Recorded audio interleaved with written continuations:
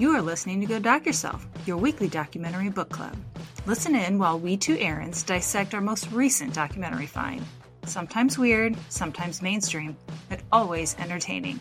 Grab a cup of coffee and let's clatch.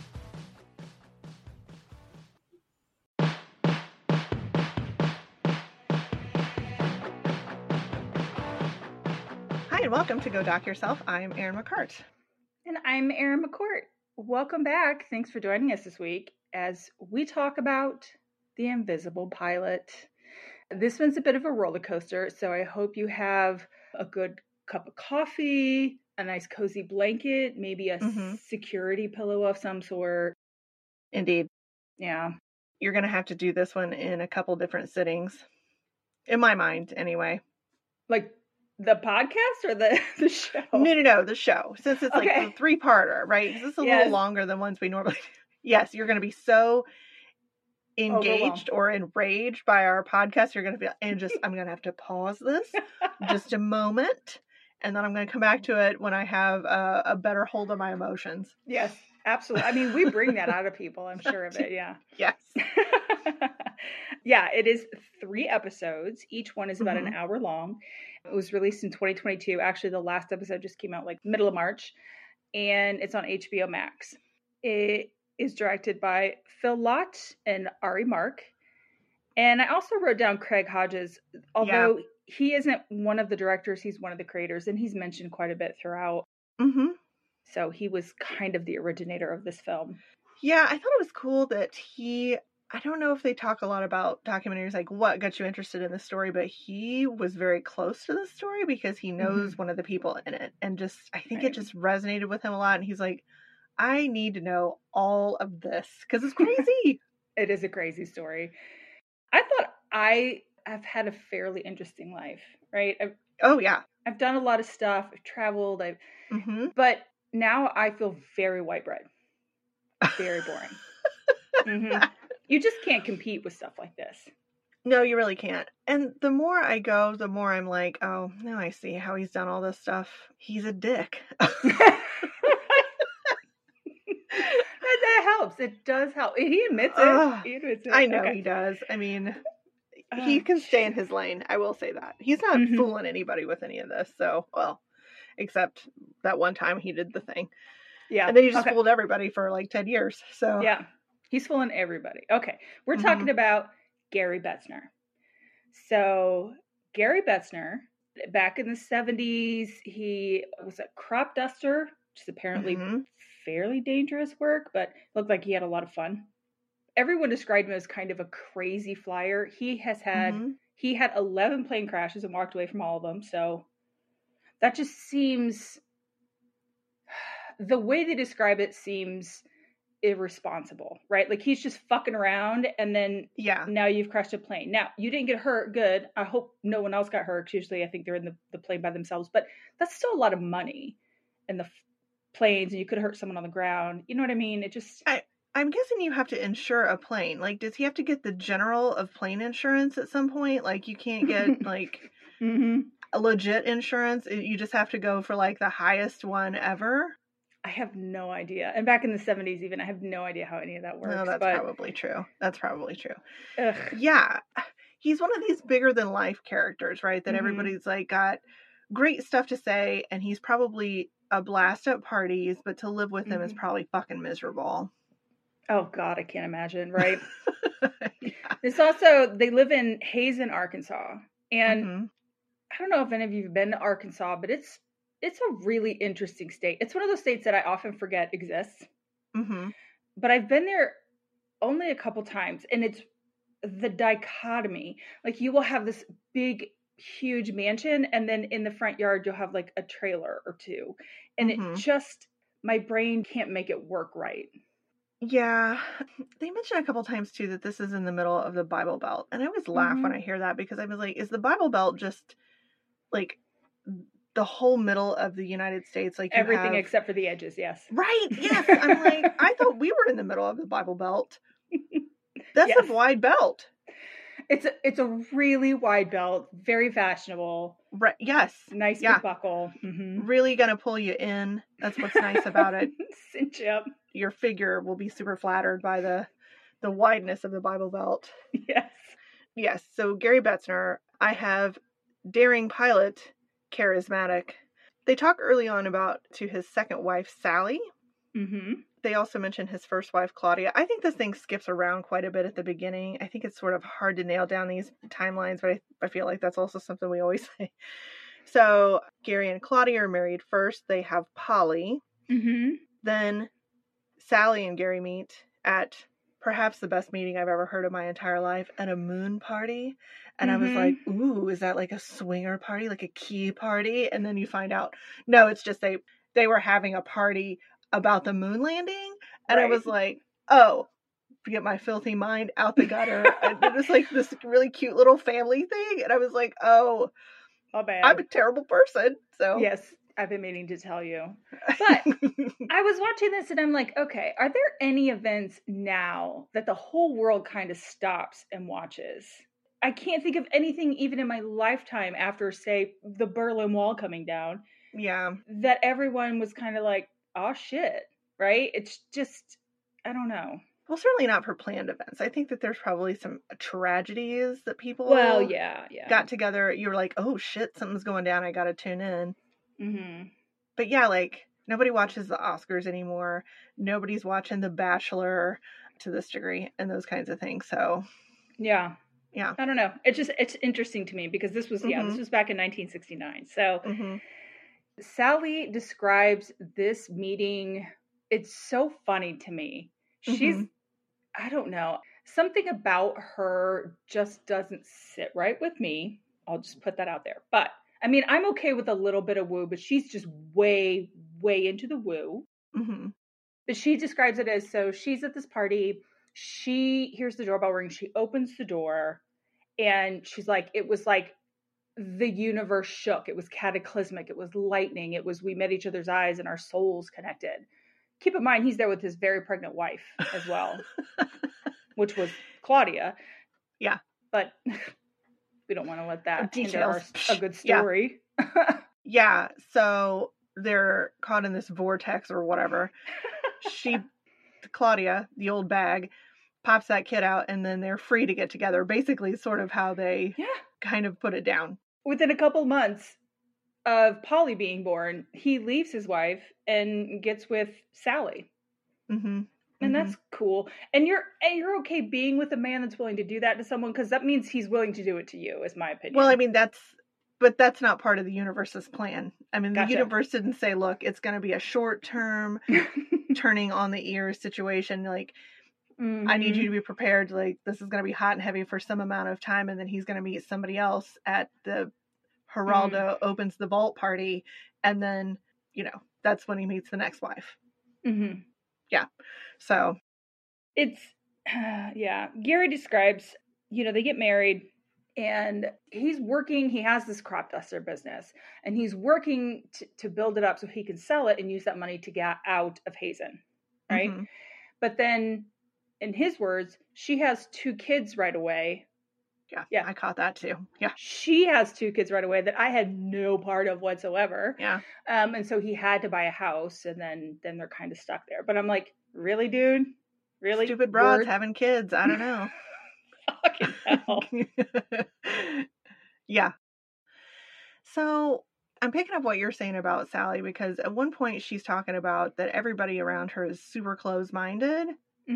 And, at the beginning, you kind of get the feeling that maybe she's that way too. And then as we go, I'm like, oh, okay. Yeah. I mean, I think he's batshit crazy and she is not far behind. Correct. Yeah. There is a lot. Yeah. So anyway, the 2 kids that she had would be Travis and Sarah Lee. With Travis. So he's kind of how this whole thing, as in the documentary itself, gets legs. Because it's Travis's friend, Craig, who starts filming this, starts asking questions. And so you can see different interviews along a time frame, like chronologically, like he talks to various people in the family in the 2000s, several instances through the 2010 teens. Yeah. Mm-hmm. And so, number one, I love the fact that you can see like their progression. Like, that's kind of fun to see.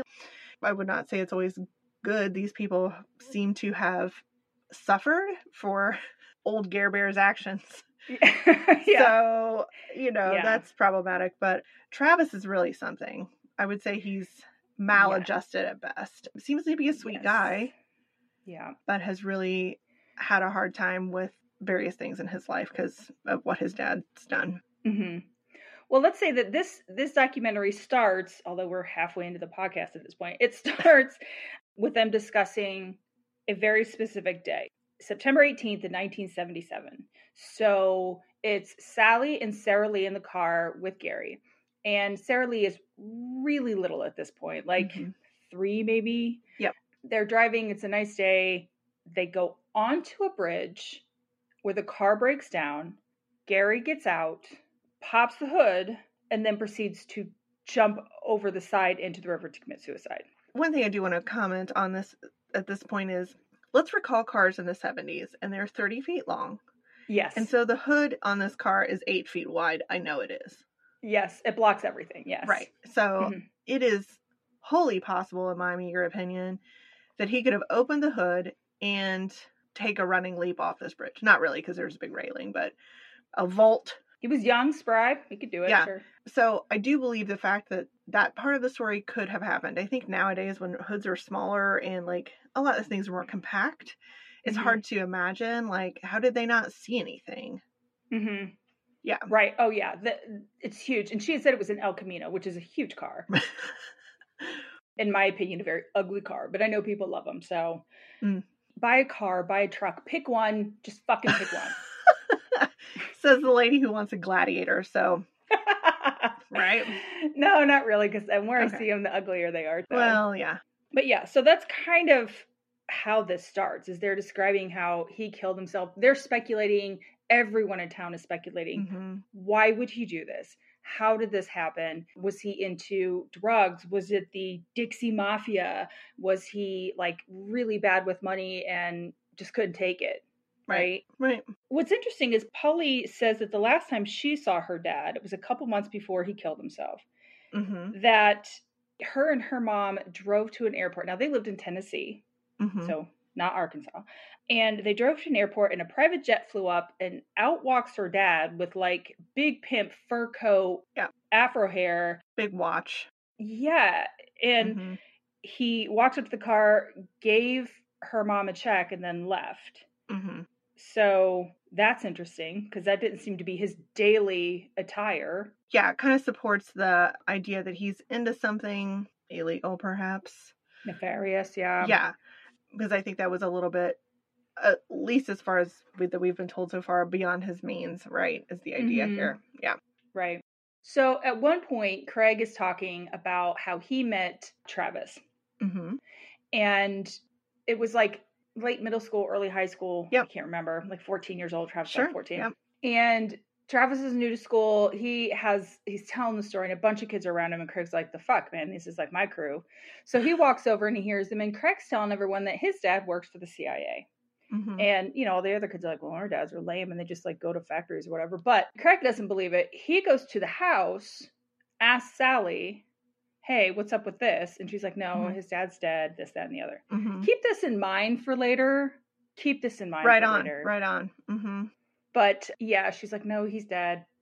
Blah, blah, blah, blah, blah, whatever. Right. It's like they also forgot that he had done that later in the documentary. Do you feel that way? You get to a point where you're like, wait a second, what? Like, at this point I'm all in. Like, oh my God, this guy, I think he's this. If I had to pick an archetype of somebody who was going to jump off a bridge, it would kind of be this like larger than life guy that used his, thought he was above everybody and got himself in trouble and then had to get out of it somehow. And he's the one. And so, yeah, you're like, okay, this makes sense up to a point. And then you're finding out there's all this other shit going on.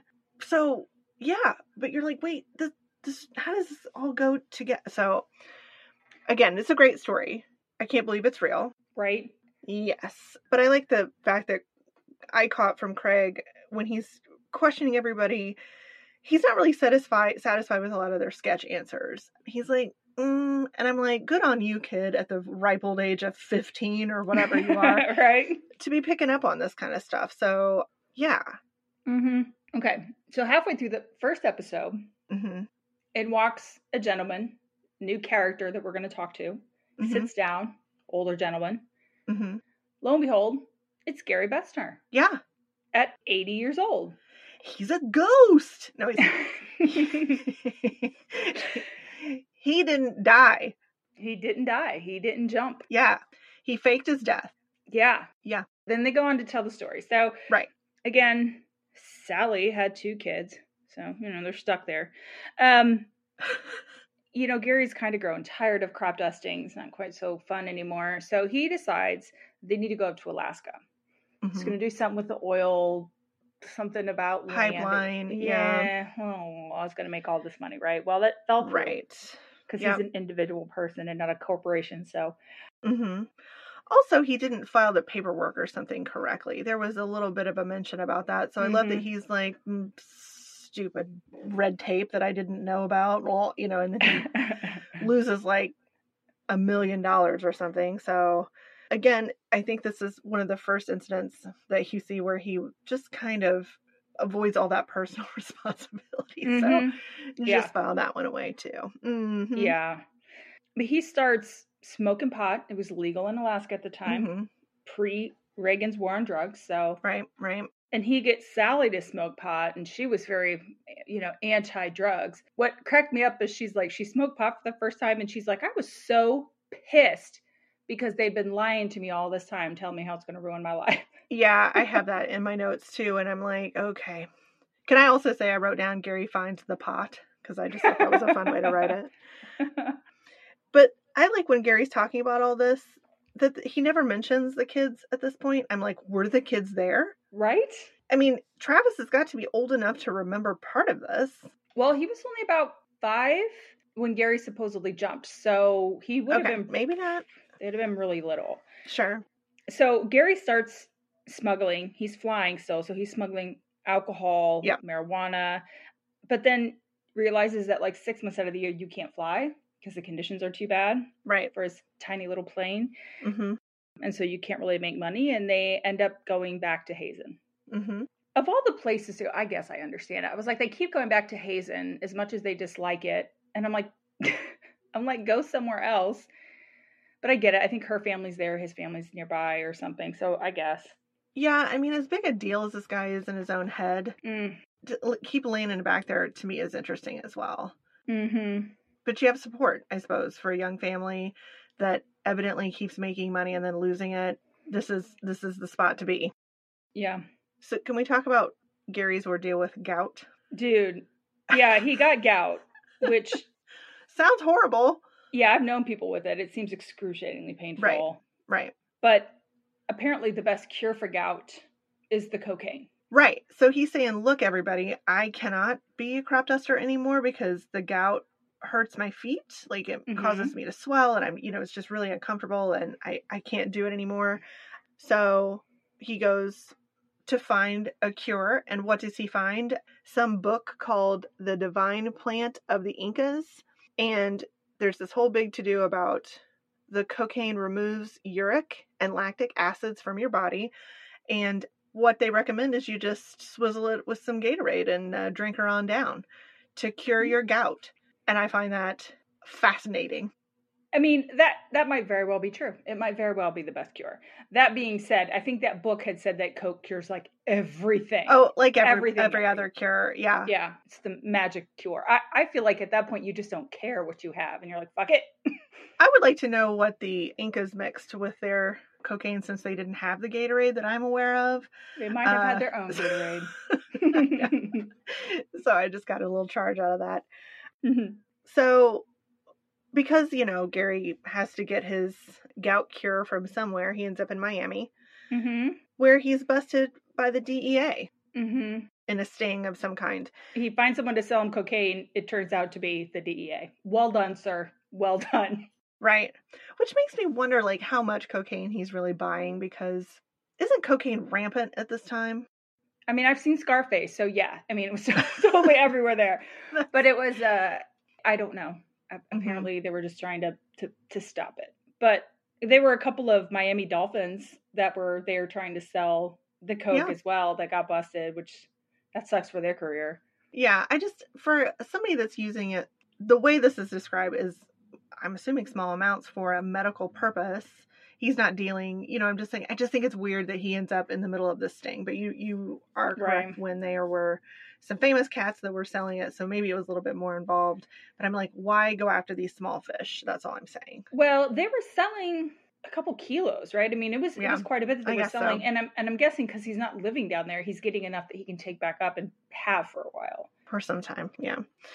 Yeah, so he gets busted. He's facing 20 years in Florida. He's out on bail. And then when he gets back to Arkansas, he's busted again. So there's more time involved for that. Yeah. Can we talk about Sally knew he got busted? Like, she knew. She felt it. She woke up and she could feel his terror and she could feel what was going on because they are so connected in their souls. She knew. I mean, I can't talk to you about that, Erin, because I've never felt that level of connection with another human being. Fingers crossed that I will. Fingers crossed that I never will.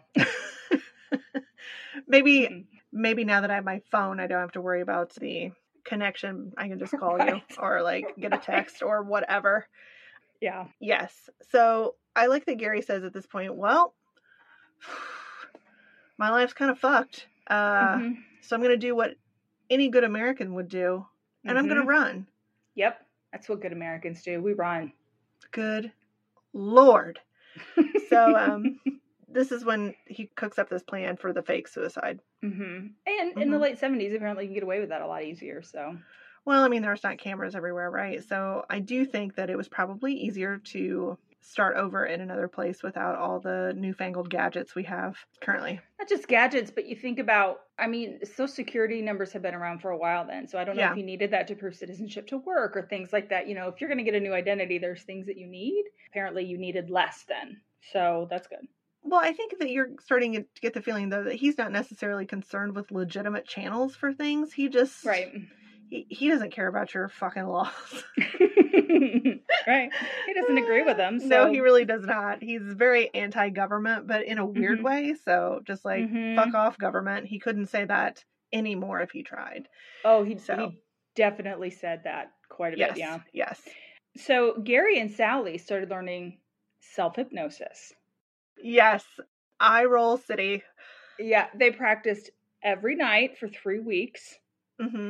And he had built the story. He was hypnotizing Sally so that she would be believable when he faked his death. By the way, I have that they did this bullshit for every weekend for 3 months. They went to see this guy. Okay. They were learning it from a specific person, but then at home with a long fucking time. His name is Sean Masters. The expert hypnotist. So I agree with you that they were doing the quotey fingers self-hypnosis, but that's not self-hypnosis if he's hypnotizing her. So you know what, I'm a stickler in for accuracy sometimes. But yeah, they were really invested again in this shenanigans. Yeah. I have a lot of problems with this. I have a ton of problems with this. So the story that he is feeding her, that she's going to go into a pseudo-hypnotic state. Right. When the shoe hits the water and makes a sound, then she will go into this state and he will have jumped, committed suicide. She will believe it. And also he fed in there in the background, she'll never ever enjoy sex with another man. And they laugh about this. They think that is hilarious. Yeah. I think that's real gross. It's a fucking dick thing to do. Yeah. So then they kind of set the wheels in motion. They go. They are on the bridge. Hood is raised. He does whatever, quote from a book or whatever that puts her into this trance. It's the shoe. It's the shoe. This is a big problem I have. Oh, okay. She has clothes to throw over the bridge. Okay. And when the shoe hits, she said it hit on the water flat. Keep in mind, this is a fairly tall bridge. Well, I thought you were saying that Clapp woke her up from it, but that's Okay. That's what got her into it. And so she's like, it hit like it sounded like a gunshot. Okay. First of all, it's really far down. Secondly, I doubt that shoe hit flat. The odds of it hitting flat, that's what you're counting on to get someone into a hypnotic state, because come on now. No. Maybe they threw the shoe over that every day for 3 weeks to try to get the trajectory right. Fuck, I don't know. I would have been happier if they'd included that detail, but I agree. It's stupid. Right. And then I'm like, when does she come out of it? How does she come out of it? At what point does she realize he's not dead? You know what I mean? Well, yeah. And then they kind of talk about, so from her perspective, she's there on the bridge for an unspecified amount of time. It's like storming or whatever the fuck. It's very dramatic. There's another motorist that comes along. She's like, oh my God, my husband jumped off the bridge. And so they take her to the police station. She is a wreck. So they actually end up taking her to a psychiatric hospital for, you know, to try to deal with her and her feelings. They don't talk about where Sarah Lee goes. I'm assuming she goes with some family somewhere. We don't know. She is eventually released. And yeah, so there's a lot of questioning of her. She keeps her story consistent. And there's nothing really else going on. Like, they drag the river. They are unable to find him for weeks. They try. There's a sheriff that's like, look, I've never not found somebody when we've had to do this. We have experienced people and, you know, all the experience and, you know, stuff in the world. We're unable to find him. So I think there were a lot of raised eyebrows, but they couldn't pin anything on her, and he wasn't to be found. So, yeah, it was a good scam. They didn't tell the kids. Right. And she was to be at a specific payphone outside of town at a specific time every week, month, whatever, to talk to him. Yeah. And I wonder if that must have been the first time when she came out of it. I don't know. I still, listen, you haven't closed this loop for me. I don't believe it. I think it's bullshit. We need to get Sean Masters on the phone to be like, look, can you explain this to us, noobs? Yeah. Yeah. So if this were a movie, this would be a great part. But in real life, I think, you know, you're right. It's like, what? I mean, so you practice a lot, but they don't go into the specifics of how it worked, I guess. Maybe there weren't any specifics and they're like, we didn't really think this through. Nobody's going to question us this much. But yeah, so all three of the children have to find out that their dad has killed himself. Nobody really knows why. I mean, they were all fairly young. Polly was 6 at the time. She gets to find out about it on her birthday, which was swell. Super fun. Yeah. And Travis talks a lot about, you know, the house was very somber. His mom was going to therapy to try to deal with some of her feelings. So, I mean, like, this was really quite a production to make this seem real. Right. So that's really problematic. It's something. Yeah. And then, of course, Gary's sitting there, like, saying how hard it was for him. You know, he had to leave his family and crying. Yes, poor you. Poor fucking you. You made this decision, jackass. He talks about how being dead is liberating. I'm sure it is, right? You have no more responsibilities. You have no more nothing. So he just rode a motorcycle out west, went all the way to California, where he met the Maharaja. And he became part of the cult. Well, that's what I'm saying. Like, he is such a weird guy because he's very concerned with, like, being remembered and thought of in a certain way, in my opinion. Yeah. And he talks a lot about, I mean, eventually we're going to the part where he's smuggling, but he's like, I'm doing it for humankind because everybody should be able to experience all the drugs that they want. And, you know, like, fuck off to Reagan. And I agree, but possibly for different reasons. Yeah. But he has a lot of very 60s attitudes about drugs and government and blah, blah, blah. Yeah, then he meets the guru Maharaji, which I don't know what this cat's philosophy was, but they talked about that situation. And he's like, yeah, I was like living on the beach, doing saltwater enemas and weed and stealing fruit. And I'm like, well, that sounds fun. No, there's a lot of problems there. Yeah. A lot of problems with that, yeah. Any religion that makes you do enemas is probably not a good religion. It's probably a cult. I'm just going to throw that as a general statement. Yeah, ugh. I'm uncomfortable just thinking about it. Meanwhile, Sally, she's still in Hazen. She's dealing with the fallout. But they do get to meet up occasionally. So she comes out to LA and they have a couple long weekends. And, you know, what a relief that must be for her. Well, and she's doing it in such a way that like there's all the subterfuge, right? So she drops the kids off with her mom, and then she's like, I'm going to New Orleans to see like King Tut for the first time. And she actually drove to New Orleans, goes to the airport, hops on a plane to go to, right? And I'm like, okay, do you really think people are tracing you? But, sure, okay. Well, they're anti-government, so probably. I assume they're really extremely paranoid. And if they hadn't been, maybe this wouldn't have worked. Yeah, I guess. I don't know. So, yeah, it seems like a whole lot of work. Yeah. She does. Travis talks about when one time she's like, we're going to go to Kansas. We're going to go to Kansas. So they're like, okay. And they get in a car. They go to the airport. They fly to Kansas. They get off the plane. They get in a car. They drive to a house. They walk in the front door of the house. I think at some point they change their clothes, walk out the back door, get in a car, go back to the airport, and then fly to Hawaii. Oh, my God. That seems excessive. Yeah, it's exhausting. Why'd they go to Hawaii, Erin? Because that's where Gary lived. Gare Bear, now named Lucas. Harmony, right? Lucas Noel Harmony. Yeah. Peace and love, man. Peace and love. Right. They're nudists in Hawaii. They're growing pot in paradise.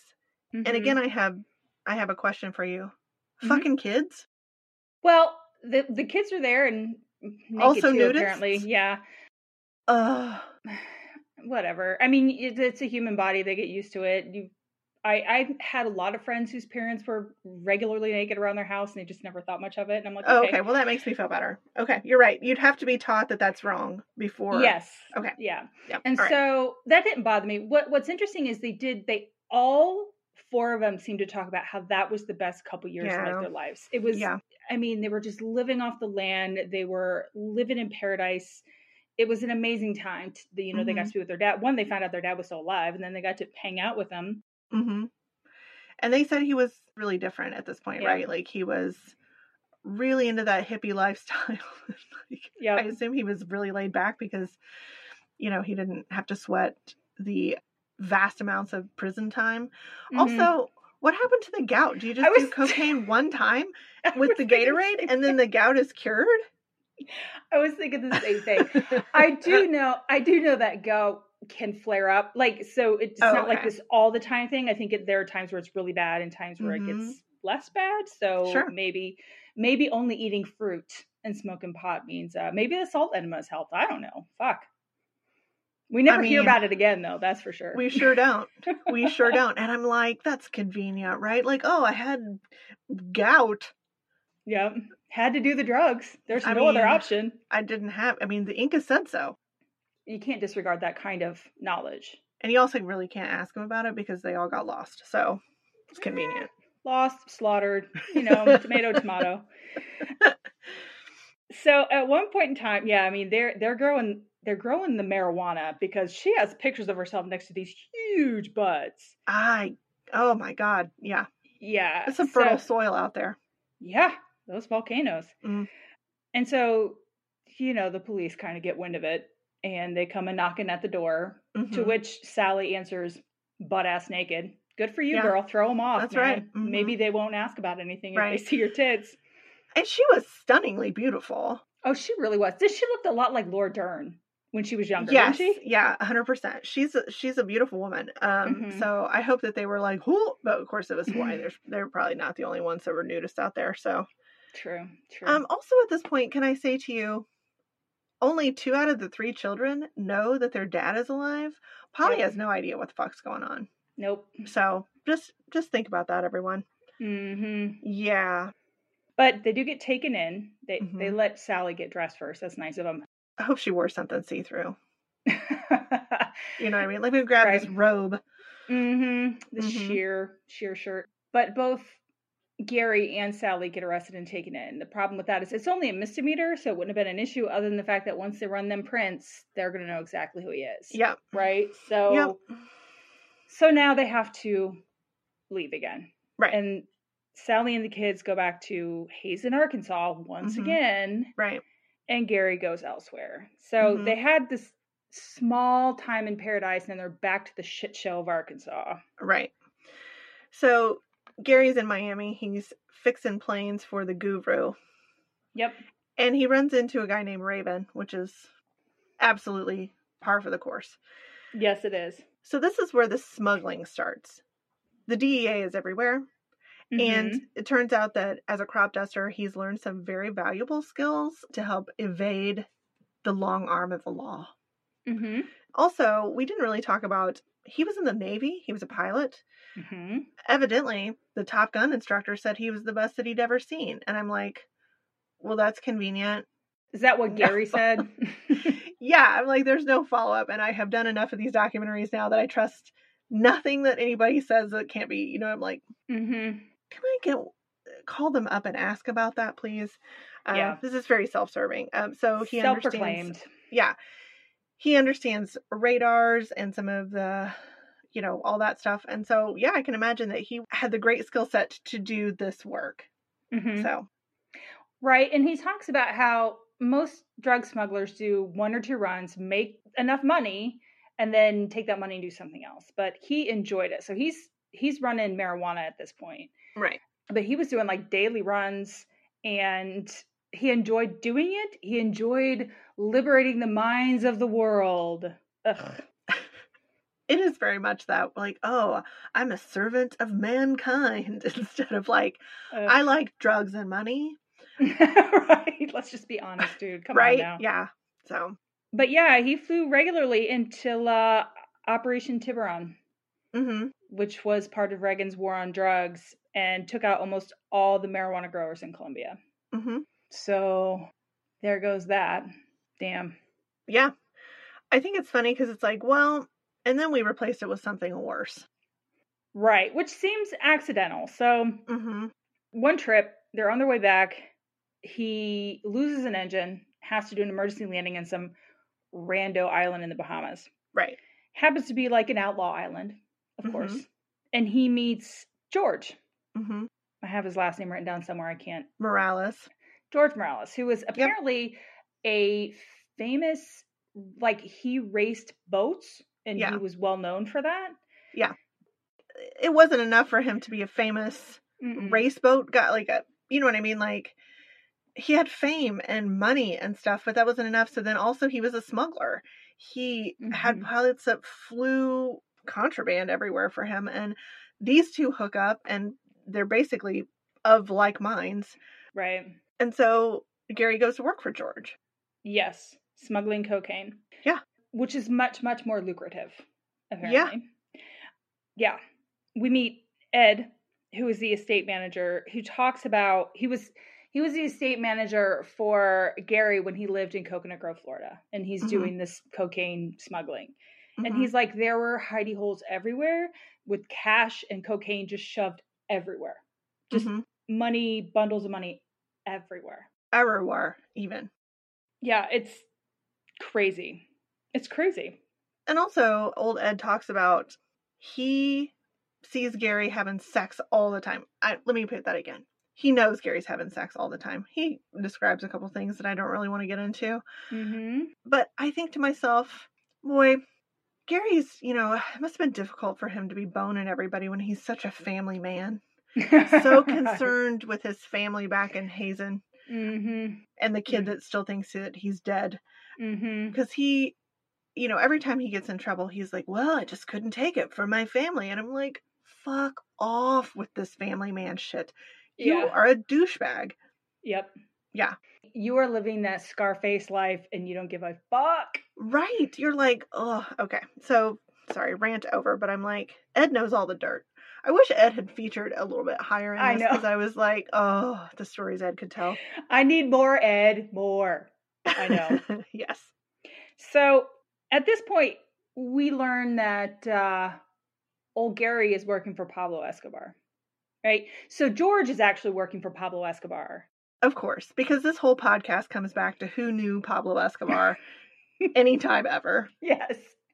But Gary is like, you know, he should be renowned, not just for what he did with the drugs, but, you know, just in general, he was just such a great guy. And I'm like, I don't think all the people that have their family members murdered would really agree with that. Well, I think he's a weird figure in that way, though, because I think he was in some ways loved. And I think you're absolutely correct. He was vicious in other ways. So, I mean, he's just controversial. So I think since George didn't know anybody that died by his hand directly, maybe, that he's a fan. Yeah, he's clearly a fan. But he talks about how Pablo learned about his family, knew his name, like his real name, not Lucas, his real name, knew about his family, knew he had faked his death, knew even about Claudia and Polly, kind of followed him, took pictures of everyone. So Gary knew that Pablo knew about all this. Like, listen, don't fuck me over. And Gary's like, it's fine because I never planned on fucking him over. And I'm like, I don't know that anyone goes into it planning on fucking him over. Yes. They're all like, I'm going to get it over on Pablo Escobar. Like, nobody, you're absolutely right. No. Like, circumstances are such that you know, hilarious. Also, could you imagine how scary it would be if somebody knocked on your door and they're like, hey, I'm just going to need a quick photo of you and the kids? No. I think that's when you just move. Well, Polly said that's when her mom started sleeping with a gun.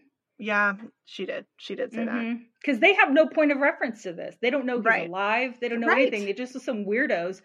Talked to them at Wendy's. Suits. Yeah. Yeah. And then showed up at their door. Yeah. Yeah. Not great. Let's go back to Coconut Grove and we'll talk about Gary and his girlfriend. And Sally comes to visit. And where's she get to stay? So Gary tries to sell this. He's got this new chickie babe and he's trying to sell it to Sally like they're going to be a throuple, right? This is going to be a great thing. All three of us, we're going to love one another. And she's like, okay, sure, right? She's free loving, whatnot. Sure. She gets there, and Gary and the girlfriend are up in the bedroom, and Sally is in the room with the kids. Essentially got shunted to the couch. Right. I looked at that, and I'm like, oh, hell no. That's what I thought, too. I was like, Ooh. That's exactly when you're like, sorry, kids, we're out. And then you leave, and you don't come back. I mean... Well, like... What on earth is he thinking? Like, she know all the dirt on him. I mean, for her to go to the 5-0 and be like, look, I have some sweet, sweet deets on one Gary Betzner. So, but he's just like, nah, we cool.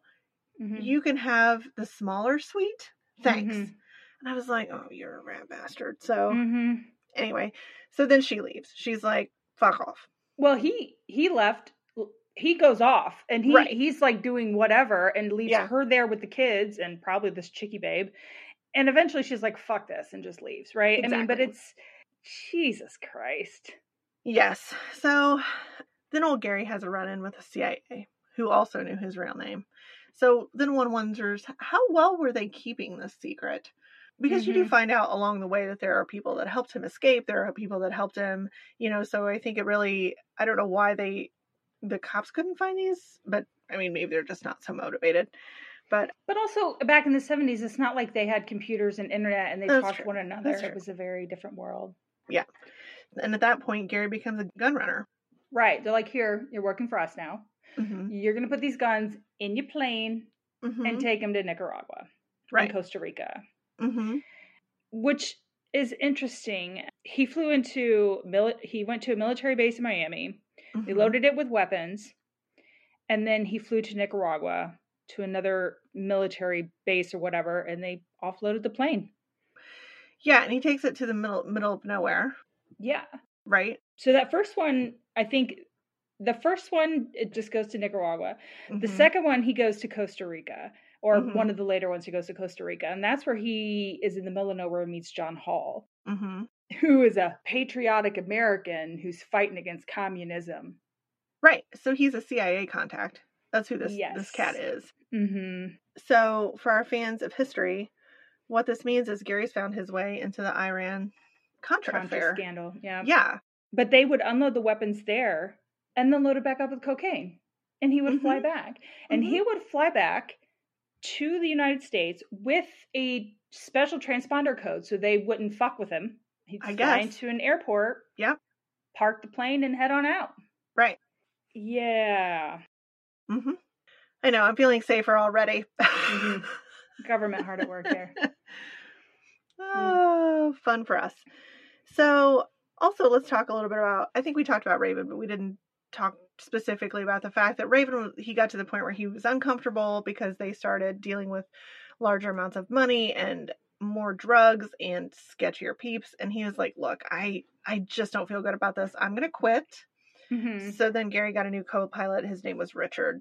Right. Mm-hmm. Right. Yeah. Raven was like, once you start dealing with cocaine, it's just, no. Yeah. It's just not for me, man. Yeah.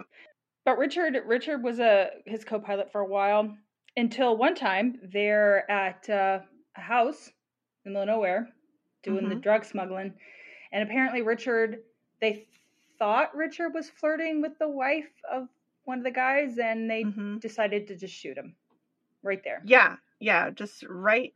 He's standing next to Gary. They just shoot him. And Gary was like, okay, I gotta go. Yeah. Please just give him a good burial and check you later. I'll see you guys later. Bye-bye. And then he said, he was like, I couldn't have any kind of reaction at the time, but he was like, I cried the whole way home. And I was like, again, I'm sorry for your loss, Gare Bear. You know what I mean? It's just... Right. Well, and this is how, think about it, if this is how the family just now found out. Because his whole family, Richard's family, thought he had drowned in like a plane crash or something. Right. Right. But that is on the way back. He's flying back with the drugs in the plane, and he decides, this is it. I can't do it anymore. That's kind of what pushed him over the edge. He's like, that's it. I'm going clean. Yep. However, he gets off the plane. They load the drugs into the car. They won't all fit, so there's some drugs still in the plane, I guess. And the car drives off, and he sees the car get stopped promptly by the cops right off the airport. And so he freaks out. Right. He runs. He finds some clothes. He changes. He steals a truck. He drives to a hotel, and he's like, okay, whew, I'm safe. No. They come knocking at his door. They get him. Yeah, they find him. So, yeah, he's busted, and this is all of 1984. And it's found out who he really is. He's been going by Lucas Harmony or something. He had a number of aliases. Several, yeah. One was a chiropractor, and he actually learned through practice. Yeah. Yeah, and they show him like giving somebody an adjustment, and they always seem like so hard to watch. You know what I mean? When you watch a chiropractor, like a video, and I'm like, oh, that can't be right. It's watching the neck. I can't watch. Oh, God. I'm like, you're going to rip their head off. Right. Yeah, I know the human body is tough, but like from somebody who like threw their back out getting up off the floor, like right. My leg is still numb to this day. So not the whole way. Please, I have some sensation. But yeah, you're like, I'm glad you have to go to school for that. Or just be a really good mimic. So anyway. Yeah. So I like the way that they kind of gloss over the trial, too. He's like, well, it was going to trial, got convicted. 27 years. 27 years. Yeah, let's also point out that, again, Sally knew. She could feel it. She felt it deep down. She knew. But she didn't tell anyone because they saw it in the newspaper. The kids saw it in the newspaper at the grocery store that he had been found because here... I mean, that's a big deal in Arkansas because this guy was supposed to be dead. Now, all of a sudden, he's found and caught drug smuggling. Right. This is also how Polly found out her dad wasn't dead. Yes. Yeah. So she wants to go and see him. So her mom takes her to Jacksonville to some building, not a jail. Yeah. And they bring him in and he's in those weird, like, multiple layers of chains. Like chains around your ankles, chains around your waist, chains around your hands. So, you know, she's asking for him to be unchained a little bit so they can hug it out. And they, you know, the jailer is cooperative. And so they give each other a hug. And I was kind of annoyed because he was like, oh my God, I've missed you so much. And I'm like, bitch, you didn't miss anybody. No, you were living your life. You didn't give a fuck. Right? So that made me annoyed. And then she has to deal with the fact that not only did she just find out, but then she finds out that other people knew, like the family, like Sally knew. And Travis and Sarah Lee. Yeah. And she's like, why not me? Why wouldn't you tell me? Yeah. Right. And so, you know, they kind of flash between Travis and Sarah Lee and they, you know, they're like, yes, she was very upset about this. At least Sarah Lee is like, yeah, I totally empathize with her. Now, none of these kids had a choice in this. I don't put it on them because Travis and Sarah Lee were sworn to secrecy and like, you know, kind of had a lot of responsibility. If they let the secret out, their dad would be, you know, whatever. And that's not fair to them. But the stuff about the kids is just extremely aggravating, in my opinion, here. Well, let's talk about that for just a second, because Travis does say, you know, he couldn't tell anyone. He was sworn to secrecy. He kept the secret this whole time, blah, blah, blah, blah, blah, blah. He says that quite a bit. And then let's go back to the first episode where we remember that no, he was telling friends that his dad worked for the CIA. In the CIA. Yeah. Yeah. So which one is it, Travis? Which one is it? Were you lying about your dad, or were you lying for your dad the whole time? The whole time. Mm-hmm. And he just, I think for both Sarah Lee and Travis, but you see it more with Travis, you can tell because of all the shit that happened to them when they were young, they desperately need some attention, and they build things up bigger, and it's kind of, you know what I mean? Absolutely. Well, I think Travis is homeless. He seems to be living in a van on his mom's property, yeah. Right. And then Sarah Lee said something weird, that she was like, all the men in my life seem to die early. I'm like, okay. I mean, that's just a weird thing to say. Like, I know one instance where that's not the case. Right. You know, you were told, and then, you know, but again, I think, what kind of distrust in the world does that put on a person when they're like, well, your dad died. We don't really know why he killed himself, which is extremely traumatic, you know, for the people left behind. And then beyond that, then you find out, oh, he didn't do it. He was just trying to get out of having to go to jail. You know what I mean? And then they catch him anyway to go to jail later. So, I mean, like, I don't know how you would really feel good about anything that's going on in the world, you know, with those truths also happening around you. Yes. Lots of therapy. They need lots of therapy still. Yes. Okay. So while Gary's in prison, he runs into George. And they're in prison. I mean, it's kind of nice, I guess. See people you know. They hang out. They play chess. And smoke weed. Did you catch that? Yeah. Okay. But Gary wants to bitch about, well, if you just want to be miserable in prison, you can. I mean, life does happen there. And then he talks about, I mean, okay, I think that there would be a lot of people who are like, I think it'd be okay smoking weed and playing chess all day. You know what I mean?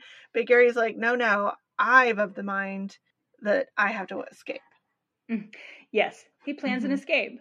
Are you fucking kidding me? Anyway, so he plans an escape. He still has a helicopter, and so he needs someone to fly it in, land in the yard. He'll jump on and they'll take off, and then he'll go live with his new wife. By the way, he has a new wife and child. And he'll go live with them in like Jamaica or something. Yeah. But he needs someone to fly the helicopter. And there's another gentleman in there, not George, that also wants to get the fuck out because of his family or whatever. I mean, everyone probably wants to get the fuck out. Anyway. And that's fine. I'm not saying like, I'm just saying the other people may actually want to get out to be with their families, but I just don't believe that Gary was of that mind. I think it was convenient. Correct. So this other guy happens to know a pilot. And Gary's talking to the pilot. They set everything up. George was going to come as well. And then George is like, nah, never mind. I'm not going to go. So then it's just the two. And then you find out that the pilot he's been speaking to is actually the FBI. So the other guy had to have been in on it then too, right? I don't know, because they both got sent to the hole. So maybe someone else gave him that name. Well, okay.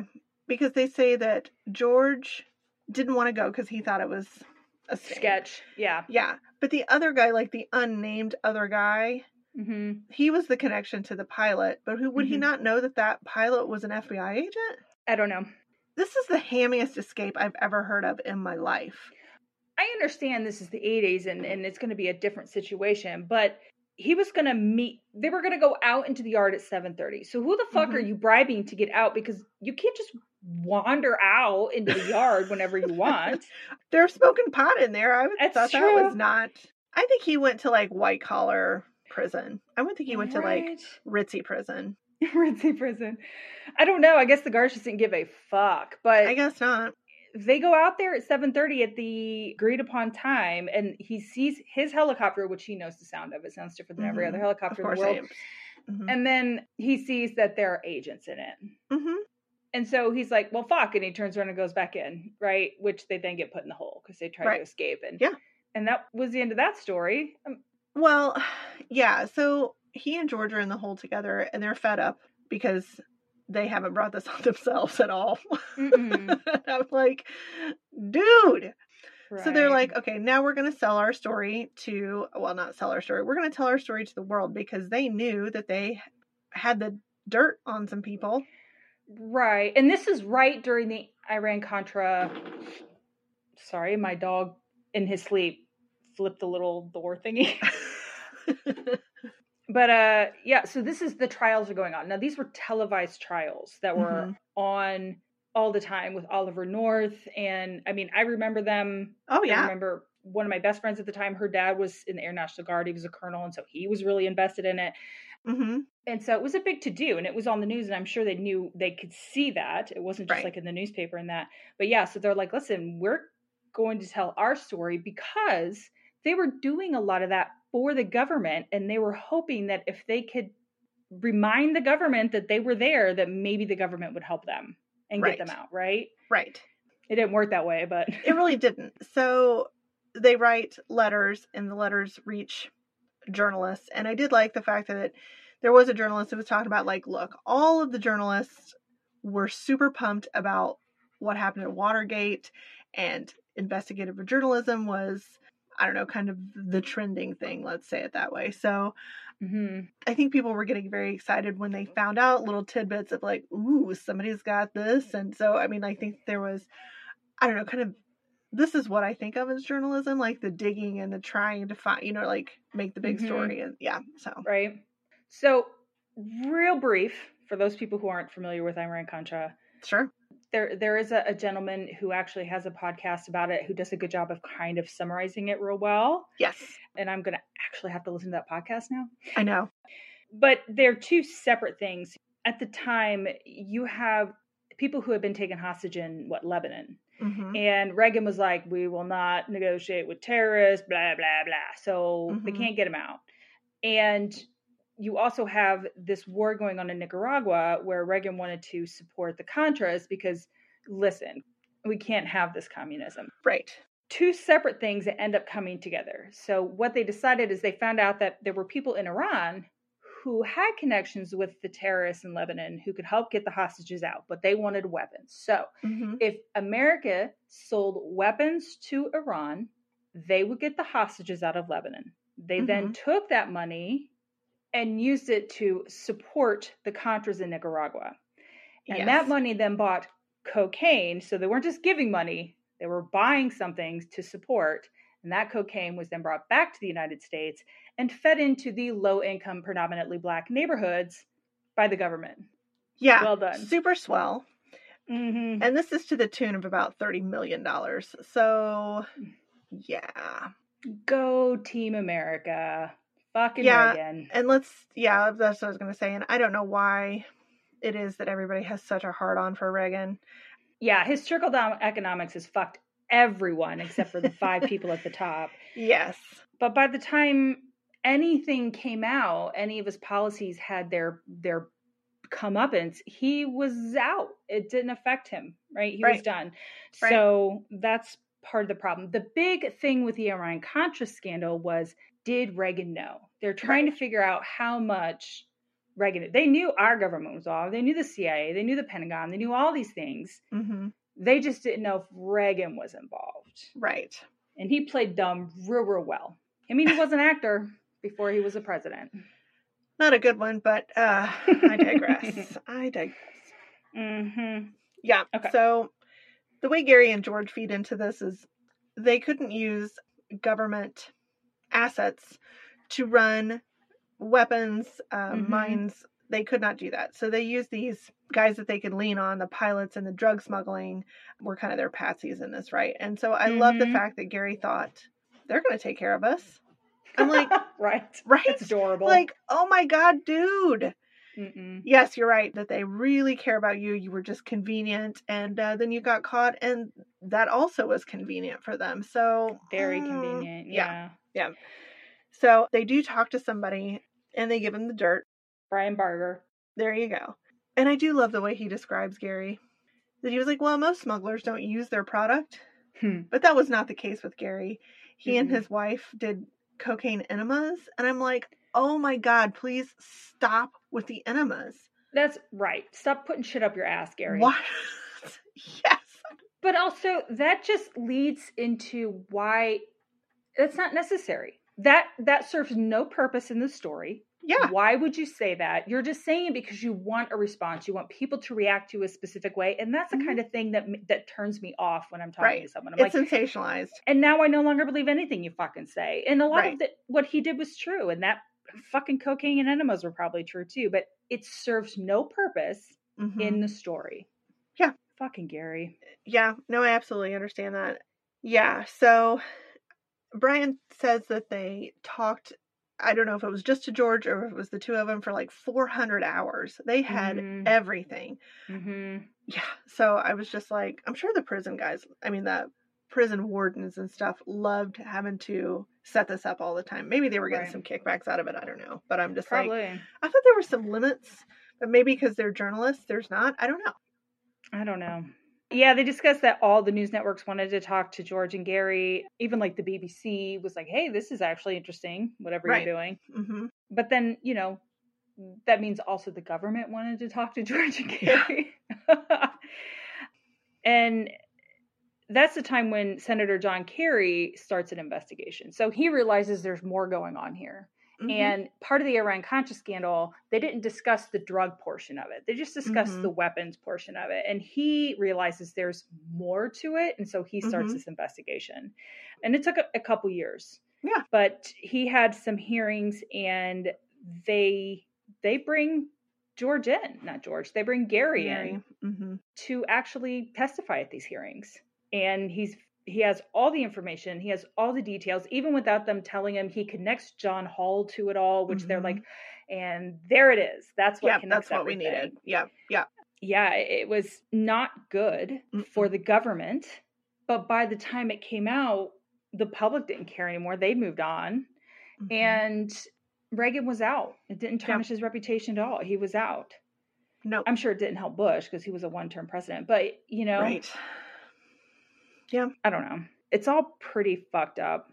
Yeah, there's a lot of comments you could make about, like, it's unfortunate the public didn't care. It's unfortunate that it took this long for the whole thing to come out. I mean, there are many ways that you could really go with this, but, I think at the beginning, Gary was probably pretty valuable, but at the end, it really didn't, he lost his leverage.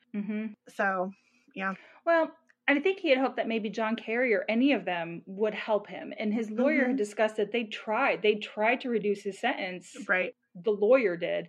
But they refused to reduce his sentence. They would not do anything for him. And other people who had testified, other people who had helped did get their sentences reduced, but not him. So, interesting. Yeah. But before he testified, he was warned that, people who take on the CIA, the DEA, even the drug lords, you have to be careful because those people disappear. They have accidental drug overdoses. They end up dead. They end up missing. And so this is a huge risk you're taking, but he did it anyway. So good for him. Well, there's even a story he tells about they like take him in a room and they're like uncuff him or whatever and just leave him there. And they're like, don't leave. And so, he gets up and he's like, I'm fucking out of here. And then he realizes, is there more going on here? So he ends up staying in the room rather than... Yeah, he looks out and he can see there are like people with guns everywhere. Yes. Waiting for him to run, yeah. That's his perception, right? That, he, of course, with his giant brain, narrowly escaped certain death. So, I don't know. Maybe that's true. It's hard to say. It just seems kind of out there. It does. Yeah. But he ends up serving his time. He serves his time. He gets out. And that's really kind of the end of George's... Why do I keep calling him Georgetown? That's the end of Gary's story. Yeah. I mean, they discuss a little bit how Travis and Sarah, when they were teenagers, did stupid shit. Like, Travis ended up in military school because of it. Sarah changed her name because she didn't want to be associated with it. Yeah. I know I also did a lot of really stupid shit as a teenager, and I didn't have any of this in my life. So, yeah. Sometimes kids do stupid things. Well, your dad was a pilot, so... He was. Maybe that is the connection. Causation, possibly. Yeah, so... And now Gary lives with his fifth wife's mother or something. Yeah. And it's, I think, possibly a step down from where he lived in. You know what I mean? Yeah. Where did I write that? Coconut Grove? Yeah. It's a little bit less. Yeah, so it's sort of like he's been married 5 times because he doesn't understand what the common denominator in these relationships is.